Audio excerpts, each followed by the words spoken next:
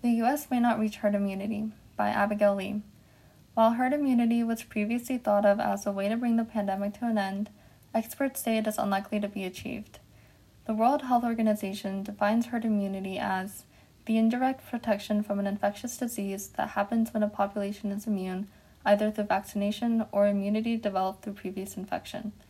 When enough people are vaccinated, infection no longer spreads from person to person. Herd immunity is improbable for various reasons, including vaccine hesitancy. An estimated 30% of adults do not want to receive the vaccine. So far, about 34.4% of the total population has been fully vaccinated, and vaccination rates are falling. Earlier in the pandemic, the threshold for herd immunity to be reached was 60 to 70% of the population. Now, with the spread of new variants, the number has been adjusted to 80%. Additionally, herd immunity is difficult to meet due to the size of the U.S. and is not a clear-cut endpoint.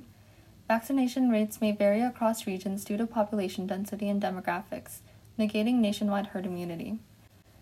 According to the New York Times, given the degree of movement among regions, a small virus wave in a region with a low vaccination level can easily spill over into an area where a majority of the population is protected. Global vaccination rates are equally crucial in working towards herd immunity because of international travel, and currently, many less developed countries have barely vaccinated 1% of the population, while merely a handful of nations have vaccinated more than 50% of the population with at least one dose, states Forbes.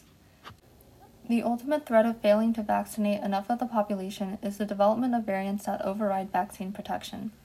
Experts emphasize the importance of vaccinations even if herd immunity is unreachable. While the virus will most likely never be eradicated, it is predicted to become seasonal like the flu and manageable as long as vaccinations continue.